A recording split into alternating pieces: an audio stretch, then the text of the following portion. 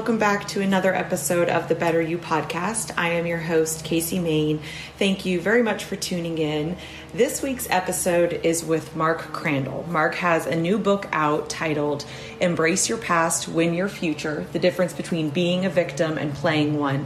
And I heard Mark on a different podcast, and I was just blown away by his entire story, what he's been through, what he's overcome, and then what he's been able to turn his life into now.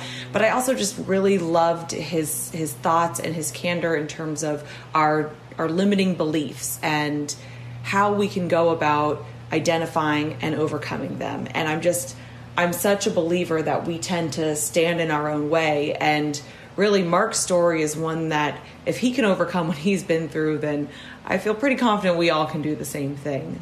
Mark is a keynote speaker, business consultant, transformational coach, author, and host of two podcasts, Purpose Chasers and Addiction Treatment 101.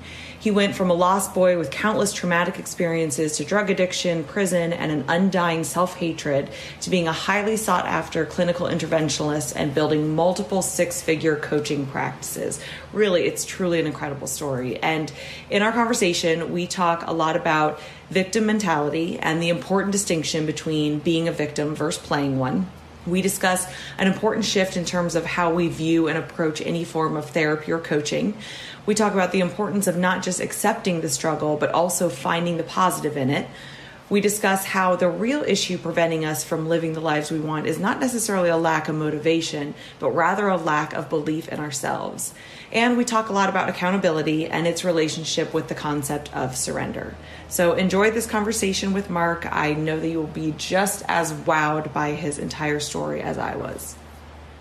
So my story, the starting place that I always use for some reason, unknown currently in my life, why I actually start here, but my story starts at the age of 3, in which I remember being handcuffed and locked in a closet and burned with cigarettes. And I also remember my biological mother kidnapping me and bringing me to New York. Now, I didn't have all the words to define what was going on, but I do have the memories in my head.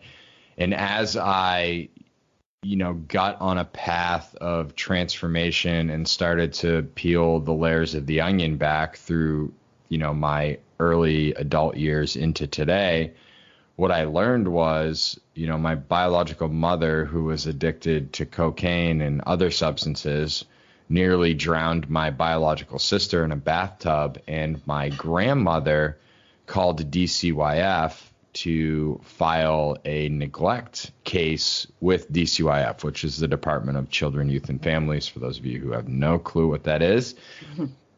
And the state took custody of my sister, and my mother decided to take me. So she ran to New York with me. The state officials finally got a hold of my mom in New York. They forced her to bring me back. I ended up going into foster care and was placed with my sister. And so when I was in foster care, it was literally the most confusing time of my life. My whole life was confusing, but I really didn't understand where my mom went, where was my dad, why am I with these replacement parents, like what is wrong with me? And it really solidified and built this foundation of victimhood, which I lived in for a long time. And I'll get into that more in a bit. And I had the most loving adoptive parents ever. They were just absolutely amazing. My adoptive father worked like a dog. He had, 2 and 3 jobs. So he would drive truck all night. He would wake up in the afternoon. He would go be a mechanic, and then he would drive truck again at night. And I think he was selling cars on the side as well. Like, my dad was just a hustler. And my mom was a nurse. And so at around the age of, early adolescence, I would say like 7 to 9, they started having difficulties, and they later got divorced. And that separation just really, really threw me.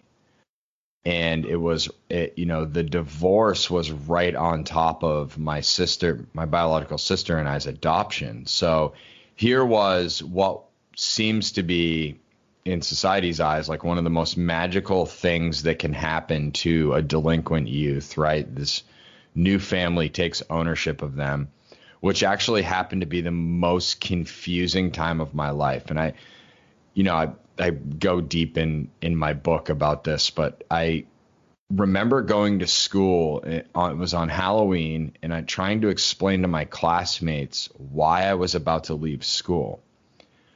They were like, where are you? I just think about it today. I don't have all the words or the memories. Trauma does some pretty crazy things to an individual's memory, as you know. And I remember going to school and my classmates being like, where are you going? And I had to say to them, like, I'm getting new parents. And them saying, like, well, where are your parents? And I'm like, and just like not having the answers. Well, I don't know. Why do you have new parents?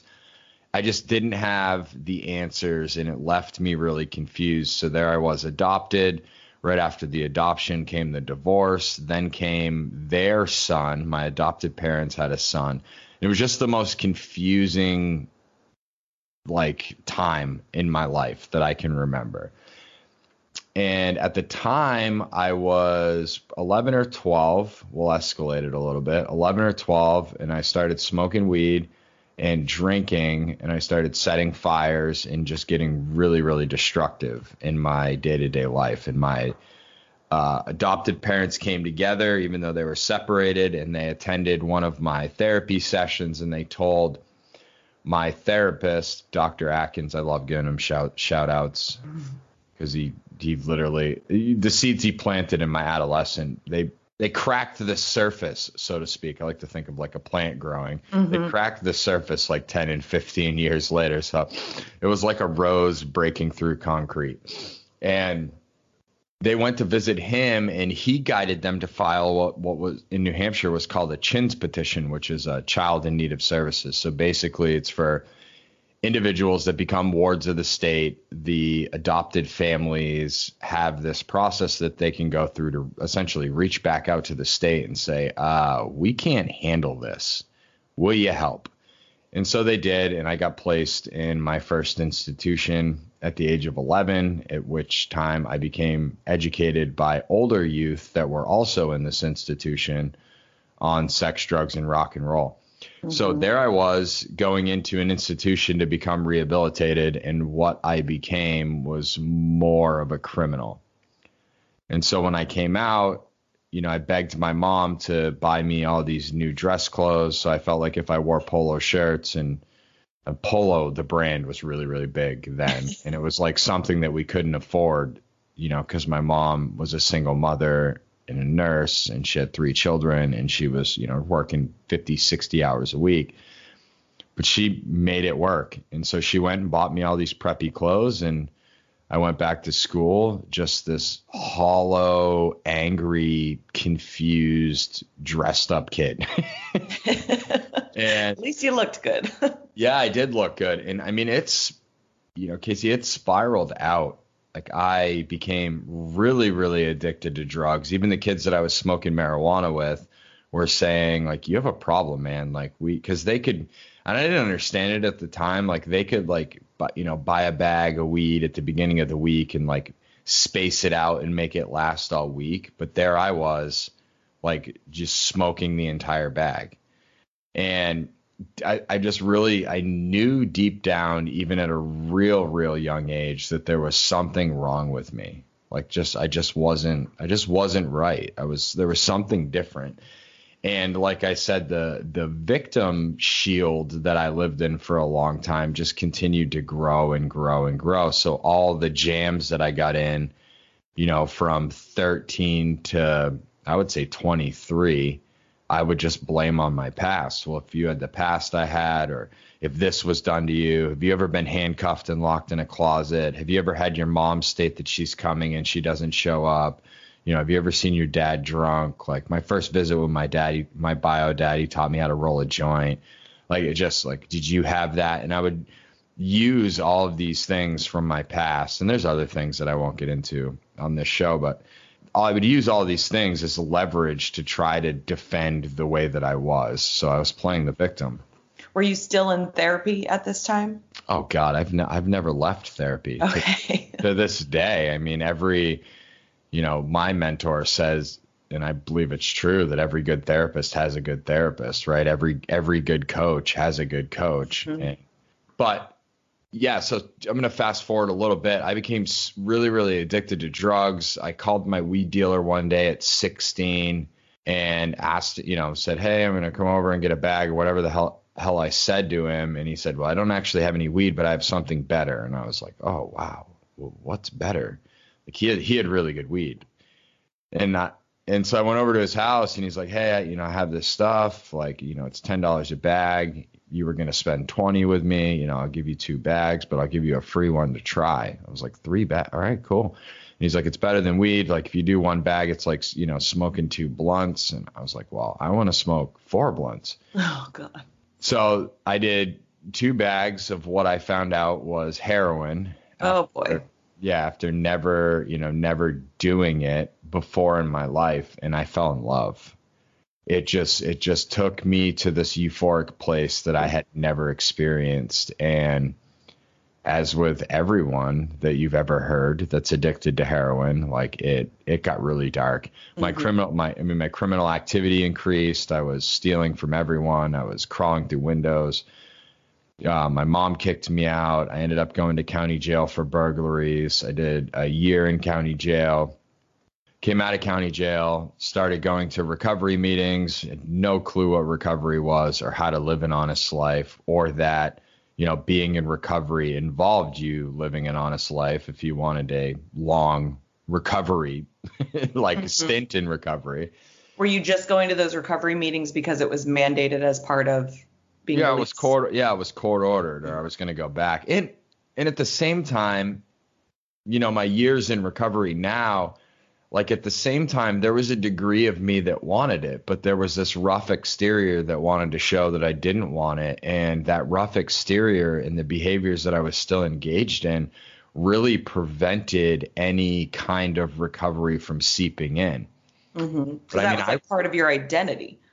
Totally. Yeah. I mean, now I'm like some hardened criminal, right? Because I just did a year in county jail. So in my mind, like I'm listening to gangster rap music and I'm like, I get them, they get me. And it was just this, I'm not blaming rap music at all, but here I am out of county jail, this lost, confused, angry boy who's now sober. So, sober for me is just a really ugly place.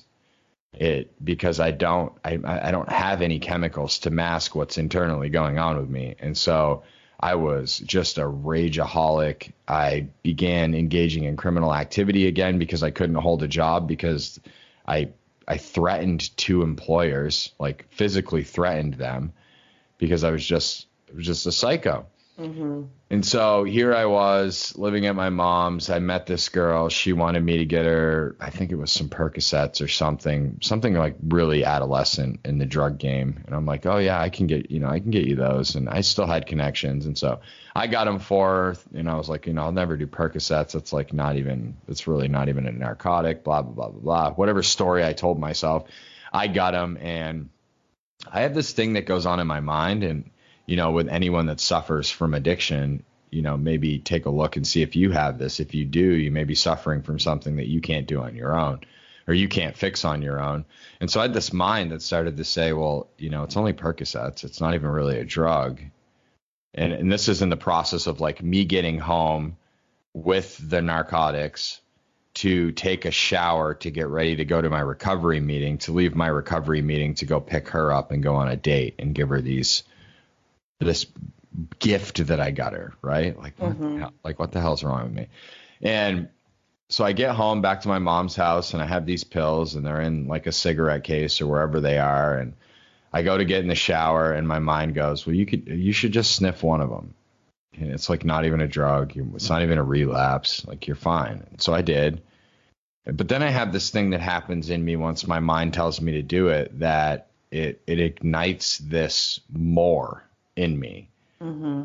and it's always been there, and I didn't know it was there, and I didn't have any wording, any verbiage for it. Like I didn't have anything to identify it as.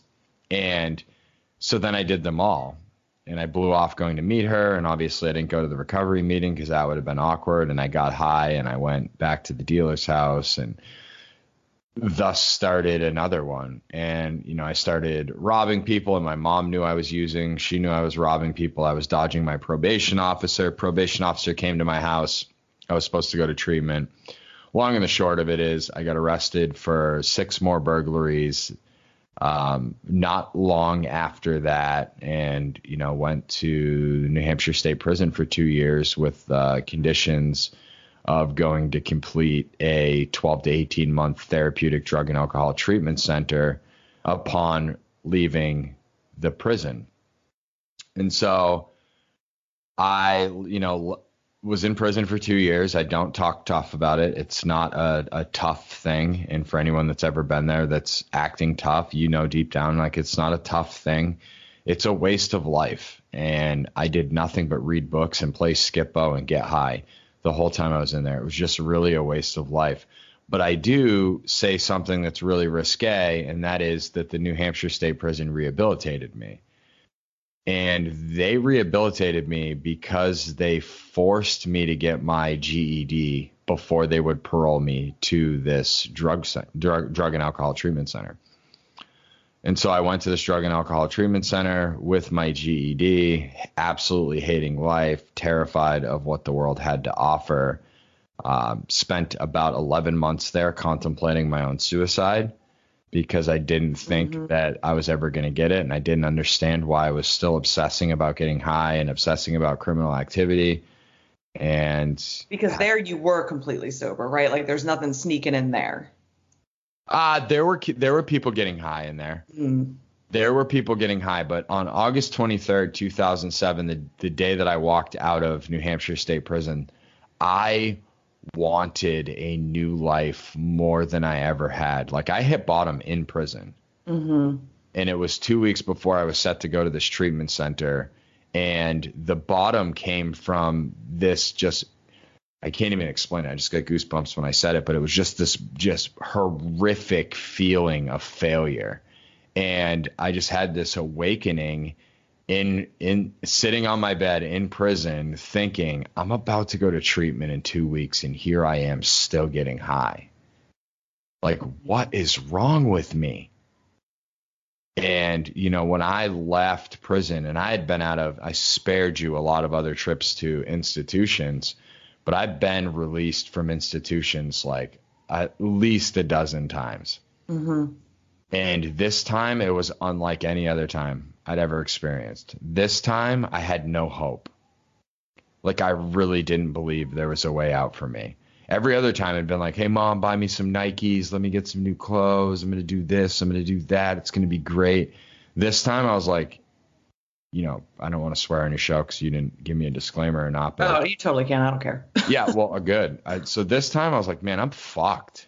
Yeah. Like, Do you think that's because, like, this pattern had repeated so many times that now it's like all hope was gone because I guess you had quote unquote failed too many times before for you to even believe things would be different this time?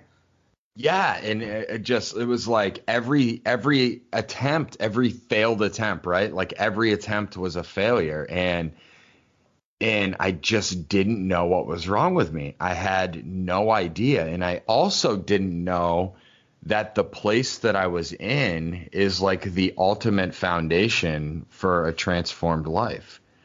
Right? I just had complete surrender. I was willing to do anything and everything that this treatment center asked me to do, and later got back into, a program of recovery and met a man who, called me out on playing the victim and just started to just feed me life. And I caught fire. I caught some self-esteem. I found some self-worth that later transitioned into this ego. And I believe there's two sides of the ego. I believe there's the side that tells me that I'm as good as you, which I don't believe is bad. And then there's the side of me that tells me that I'm better than you. And I landed in the place of I'm better than, and then I transitioned out of that. And then I started to find some, what Maslow considers the self-actualization stage. And I started to later transition into that, in which I don't need to be better than anyone else. I'm just I am.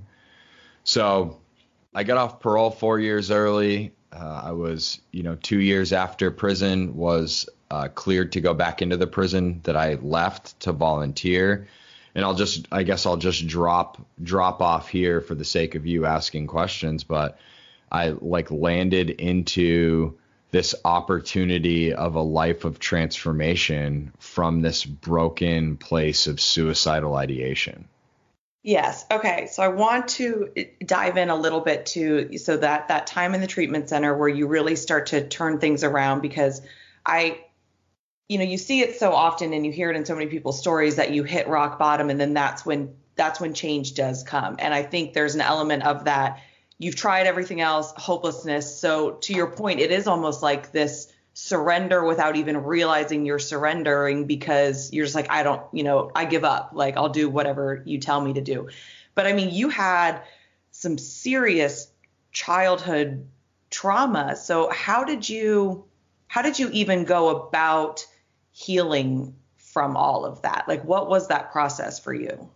So I had been participating in traditional therapy from the age of 3, and it just didn't work. And I still don't think it works. And here's why I don't think it works. And for those of you listening, I do hold 2 licenses. I have practiced therapy for a number of years. I just don't think it works. I believe that the mental health industry is broken. And here's why it's broken. It's broken because when I go seek you, I'm expecting you to fix me. And there's a subconscious thoughts within me as the therapist of, I don't really want you to get too well, because if you get too well, I don't have a client. And if I don't have a client, I don't make money. So it's really this broken industry of I want you to fix me. I expect you to fix me. I'm paying you money to fix me. And then, the therapist's mind of well, if he gets fixed, then I don't have a client. Right. I mean, that's what's broken with the entire healthcare system in general, is that everyone is paid on treatment, not people being well. Totally. Yeah, I hadn't thought of that in terms of the mental health industry, but I can see how that could be a component there too. Yeah, it's across the board. I mean, rich white people created this system that we now follow and call law, right? They created the healthcare system. They created, you look at the DSM, which is the DSM-5, which is now the coding for mental health diagnoses, which determine insurance billing. And so I hit this place in treatment where I was just sick of therapy, and I started seeking self-help, right? And I don't believe that there's anything as any such thing as self-help. I believe there's divine powers out there, God, universe, whatever, your audience wants to call it. Maybe you don't believe in anything, but I don't believe that you can live on this earth and not believe in anything, truly, if you're seeking. And so I really got into the spiritual side of it, and I started reading. One of the first books that I read was Tony Robbins' Awaken the Giant Within. Mm-hmm. And that book guided me to ask my first mentor to mentor me. And I just started to look in this world of self-help and personal development. And I was reading books by the Dalai Lama and Thich Nhat Hanh. And, I was doing some metta meditation practice, loving kindness. I love Tara Brach, and I reached out to her 12 times to come on my podcast, but her schedule is, so I'm just going to keep dropping her name till eventually. Nice. I can tell her how she taught me how to love myself. And I just started on this path of transformation. And as I was on this path of transformation, my thoughts on the mental health industry changed. And I later, probably five years into my recovery, I was in a place where I had done so much transformational work within 12 steps in just thousands of dollars and hundreds of hours worth of other transformational programs. I was at this place where I was ready to really, really go deep on my childhood. And, I had heard of EMDR. I had, colleagues that were practitioners of EMDR, and I was, it's kind of a fast track through my story, but I'd gotten a job through seeking a mentor. And with my criminal past, even though everyone told me when I was getting my undergraduate degree in human services, that with my felonies, I would never be able to work in the field of human services. Like, they just don't hire convicts. And I got this mentor. He got me a job interview, and I got hired by Child and Family Services to work as a runaway and homeless youth social worker. And so I was working with runaway and homeless youth, and I'd been doing it for like a year and a half, and come to find out I was really skilled at it because I got them. And I had to make a call to DCYF on a client that I was working with. And the situation was so similar to my childhood and what was going on that I was reliving the trauma without even having the words to say it, right? So as therapists and healers, that's why it's so important to have people with a higher level of vision around us, because I didn't see it. And so I'm in this place of like re-traumatization. My supervisor, Aaron, came to my office and I was crying, and I couldn't make the phone call. And so she sat down with me. She ended up making the phone call to DCYF, and she said, Mark, I want to refer you to this woman, and her name's Ann Fries, and I want to give her a shout out as well. She's still practicing in Concord, New Hampshire. If you're looking for she has a wait list, but if you're looking for a phenomenal EMDR practitioner for trauma. And so she referred me to Ann, and I showed up in Ann's office, and, we're doing the intro session, and I said, where are the paddles? So with EMDR, for those of you who don't know, it is, and I'm not going to get too heady with it. I'm going to give you the Cliff's Notes version. So trauma is stored on one side of your brain. And what EMDR does is through the process of reliving your trauma, talking through your trauma, you're either holding paddles or following somebody's finger or however they're doing it. So you're stimulating both sides of your brain as you're reliving this trauma. And so this process takes the trauma, which is stored on one side of your brain, which causes those deep like anxiety attacks and like, oh my God, like all these strong reactions because it's stored in one spot. It takes it through the process of EMDR and it scrambles the trauma throughout your brain. And so I show up in this session with Ann, and she's talking to me, and we're like really, really surface level. And I'm like, all right, I'm ready. And she goes, what does that mean? And I was like, look, I was handcuffed in a closet. I was burned with cigarettes. Like my mom's first boyfriend like smacked me, threw my sister down the stairs. Like one of my first memories of my mom is her sniffing cocaine off a chest freezer with strangers, and I was sitting in the living room watching Fraggle Rock. I remember waking up one morning with just knots in my stomach because I was so hungry at the age of 3 and asking my sister where mommy was. And she said, mommy's at the diner eating breakfast. And I just remember like being lost and and I just went off, and she was like, oh God, you're ready. And I'm like, yeah, please give me the paddles or let's go. And so, but my perspective of the industry and what I was engaging in had changed. I knew that she was essentially the median, if you will. Like she was the person to guide. I had to do the work. Mm-hmm. And that's the shift that I believe needs to take place, is like, you don't go see therapists to get fixed. You go through therapists so that you can walk down the path of transformation. And I want to share this. We were about to leave Austin. We just moved to Philly to be closer to family. So we're back on the East Coast, and it was like my last weekend in Austin. And I had a couple friends in town, and we went to my favorite coffee shop, which is Texas Coffee Traders. If you want to sponsor me, I love you. So we're going there because I'm literally getting 20 pounds of my favorite roast of coffee to bring with me to Philly. And so they bring you on like through their roasting plant, and they give you a tour. And I'd met the owner, this woman, brilliant mind, a few times in going there. And so she, we're going through the tour, and they're talking about the different beans, and based off of the region, that the bean is grown. Some beans are bigger, some beans are smaller, some beans are greener, some beans are darker. And what she's like, her student or her employee is like educating us on this, and she comes over and she listens, and you can just feel, when you can feel somebody's spirit, like this woman's alive, and I feel her energy when she comes over, and I'm like, oh, she's got something to say. And so he's talking about the beans, and he's trying to explain to us why this one bean from Ethiopia is smaller than this other bean from Brazil, right? And she's talking about it, or he's talking about it, and she stops him and she goes, let me explain it to you like this. And she looks me dead in the eyes. She goes, that smaller bean doesn't get enough credit.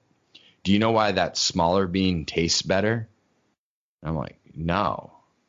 And she's like, because that smaller bean didn't grow up in an environment to really nourish and allow it to flourish. That smaller bean had to struggle to grow to that size. And it was a daily struggle. And she walks us through this whole metaphor of life, right? Mm-hmm. And she's like, that smaller bean, even though it gets shit on by the world, tastes so good in your cup. Why does that smaller bean taste so good? Because it had to struggle to get where it was. And so she drops this like mic drop moment. She's like, it's the struggle that creates the taste, that creates the fulfillment. And she walks away. And I'm just like, I'm like, are we still talking about coffee? Like, I'm just standing there like, that's a Purpose Chasers podcast episode. That's like a new book. And because I'm a content creator, so I'm thinking, so it's in this moment in doing this EMDR that I'm really like in this coffee bean moment. Mm-hmm. You're doing the struggle. And so I just started doing the work, and I think that was the massive change that took place for me. And a lot of people fight the path of transformation, but I'm like so grateful that I get to spend the rest of my life on it. So I love that you bring up EMDR, and I did an earlier episode on that, and I was fascinated by it because I loved the whole concept of just the fact that we do store these childhood traumas, and EMDR allows you to go back to them, but almost in a safer space because you're not back in that exact time experiencing all that emotion. So it's kind of like on I don't know if it's an energetic level or a brain chemistry level, like to go back to those wounds and allow them to heal. Like I think it's really important to recognize the power of what we've been through and how like our body is going to remember that even though our mind is trying to forget it on every level. So I'm fascinated by EMDR. I had no idea that was part of your healing process. It was a massive part of my healing process. And I've done, like I said, I've spent thousands and thousands of dollars and hundreds of hours attending events and workshops. And honestly, if I'm going to be fully transparent, like the more cult-like it sounds, the greater chance I'm going to go attend it. What I've learned is there's a reason why people gossip about certain things. So I get excited about the thought of going to find a new therapist. I get excited about the thought of going to attend a new workshop, or, I have a coach that I've been working with now for 6 months that I literally just paid for the entire year, and I didn't even need to. I can pay session by session. But like, I get really, really excited to hit new pain because I know from that coffee story that the pain that I hit means the better tasting coffee that's going to come out of it. And I just get really, really excited. And there's a lot of emphasis on like, oh, I don't want to go to therapy. I don't want to do this. I don't want to do that. But I hit a place in my life and in my recovery and in my transformation where it was literally like, okay, I live with this every single day. Like you live with your trauma every day, whether you're subconsciously aware of it or not, or consciously aware of it or not, subconsciously you're living with it.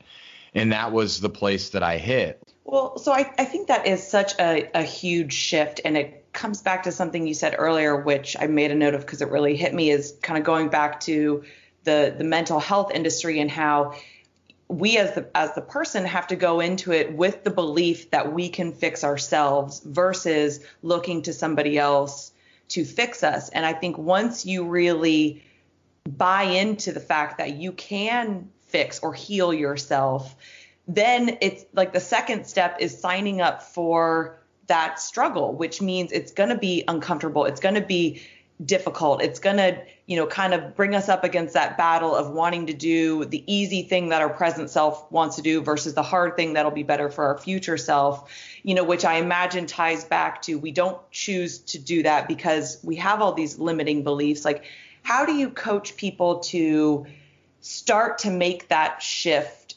from looking outward for help and being fixed to understanding we have everything we need to do it, and yes, it might be difficult, but it's worth it?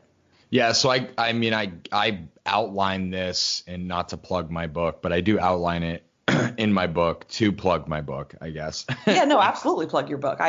We definitely want to talk about your book. So Embrace Your Past, Win Your Future is a book that I wrote to share my story of my victim mentality and walk the reader through a process of a series of exercises that I've undergone to go from victim to victor, not to sound cliche, but to actually use my past as fuel to create the life of my dreams. And so the place that you need to come to, really, if I'm going to give an easy version, is you really need to evaluate what it's costing you in your life to not take action, right? Mm-hmm. And if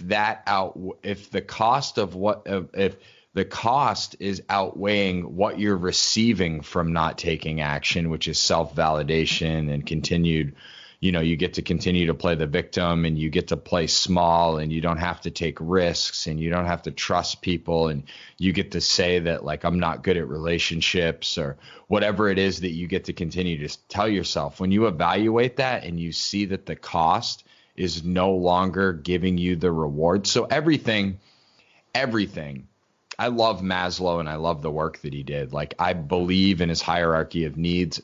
And I believe so many people are stuck on the first two stairs. And I'm not going to break it down in here, but most people just recycle. They go up one step, they come down to the first step. They go up one step, they come down to the first step. And no one ever actually reaches this place, which is like, it's like a land of unicorns. Like, if you look at, Maslow's hierarchy of needs, the self-actualization, no one ever actually gets to that place, which is not true. You can get to that place.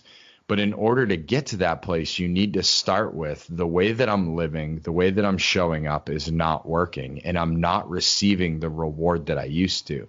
So I used to get really, really rewarded by not having to take risks, by saying I'm a convict, no one's ever going to hire me. That meant I didn't have to apply for jobs. That meant I didn't have to face rejection. Like, that meant all of these things. And so when I got to the place of, like, so I was one of the first convicts to get hired by the state of New Hampshire. And I actually, took a risk, went through the interview process, got hired. The Union Leader, which is a big newspaper in New Hampshire, not that newspapers are big anymore, but they wrote an article, and the headline read on Sunday morning paper, "Convicted Burglar Counsels Youth." That was the headline. And it was like one of the most liberating moments of my life after I processed it and evaluated what was actually happening, in which I saw that my story was now a glimmer of hope for those that didn't believe. So you get what I'm saying? Like, once you're no longer receiving what you were receiving, you either wither away and die as a human and pretend to be okay, which is what most people are doing, or you go in, right? And so what I did is I kicked the door in on my mind with a SWAT team called Transformation, and I just started to clear rooms, right? Like, clear, get on the ground, right? And I just started to zip tie the demons and throw them in a cell, and like, and it just continues and continues. But yeah, you have to hit a place of, like, it's not working. And I would challenge you, if you're listening to this and you think that it's working, is it really? And I share this. I used to say, and it's probably going to change in the next 6 months, but I used to say I only have one fear in this life. And then I had a son. So now I have some more fears that are manifesting. But I used to say, and I still believe, that I only have one true fear in this life. And that is the moments that I know that I'm about to pass, I cannot imagine lying there on my deathbed thinking about all of the things that I wished that I had done. Mm-hmm. And the only things, like literally the only things that are preventing me from doing the things that I want to do in this life are limiting beliefs. And I'm going to do one more tangent. And most people believe that they lack motivation. I don't believe that anyone lacks motivation on this earth. I believe that motivation is fake. I believe it's hype.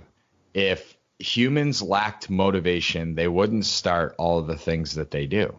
What humans actually lack, it's not being talked about enough, is a belief in themselves to fulfill on the things that they want to create in life. I've started and stopped so many things in my life. I don't actually lack motivation. I am a starting machine. I guarantee you, once we finish this podcast, Casey, you could go start 52 things. Right. And maybe finish a half of one 6 years down the road. You don't lack motivation. You lack the belief in yourself. So when you stop focusing on the external and you start focusing on the internal and you hit a place of surrender, that's when the gates of transformation can open. Right. I completely agree with that. I think that what trips up a lot of people is like, okay, what does the act of surrender actually look like in day-to-day life? You know, because one could argue, all right, well, I'm just going to sit here on my couch surrendering to like whatever life brings me. So like, how do people walk that line of going after the things they want, yet also kind of just accepting what life brings and working with that? Yeah. There's a piece that's also overlooked, and that's accountability. Mm-hmm. I can't do this alone. You know, I actually 20 minutes ago got a call from one of my accountability partners, this woman named Carolyn, who I'm actually going to intro to come on your show, because you guys are BFFs from way back. You guys are going to love each other. She's one of the most powerful humans I know. And, you know, it's just accountability. Like, did you do the thing that you said you were going to do? No. What's preventing you from doing the thing that you're going to do? Okay, let's talk about that. Let's evaluate that. We know that that's not true. Now go do the thing that you said you were going to do. And so it just comes down to accountability. And that's why I invest what I invest into accountability. You know, that's why I said I'm paying my coach a year in advance. Why? Not necessarily for what he's going to do for me, but what he's going to hold me accountable to do. Like, I'm powerful beyond belief. I don't need to seek an event or seek a person to find the thing that I already have within. I need somebody to stand for me, to believe in me when I can't stand and believe in myself, to push me to go beyond the lie in my head that says, Mark, you're a convict. Like, they're going to find out. Don't print a book. No one's going to buy it. Yeah, see, I love that, even as just, that's kind of a subtle mental shift to look at a coach or even like a personal trainer or a therapist even, rather than view these individuals as people who are going to quote unquote fix us or do the work for us, but bring it back around to like, we are in charge of our own lives. No, this is somebody who I am choosing to help keep me accountable because I am in charge of my life. Like, I am not the victim of it. So I love, that's just like such a subtle reframe, but I like that. Yeah, it's very, very small. And a lot of people, and I'm very selective now, you know, I've built 3 different coaching practices since I've walked from traditional therapy, and I've, you know, scaled them all to 100,000 plus in the last 4 years. And I would coach anyone at any time on anything.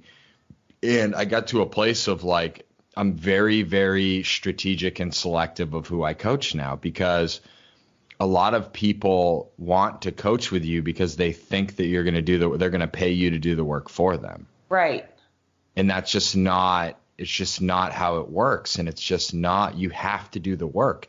I will push you, I will guide you, but you have to do the work. It's the aspect of accountability that comes in where I know, this is real life, I have a list of things to do that I committed to my coach that I'm going to do. On Tuesday morning, when I go to click on his Zoom link to jump on a call with him, in my head, it's in my consciousness right now, I have 3 things that I need to do today so that I can go into the weekend clear, knowing that I'm jumping on my call, ready for a new clearing with him, a new opening, a new opportunity. But most people live their life with to-do lists and that are never going to get done. And so there's never a new opportunity, even though they want a new life. Like, you have to do the things that you've been talking about doing to show the universe, God, whatever you believe in, that you're serious, so that that being or the universe can open new opportunities for you. I love that. Okay, one last question, and then I'm going to let you go because I know we're coming up on an hour here.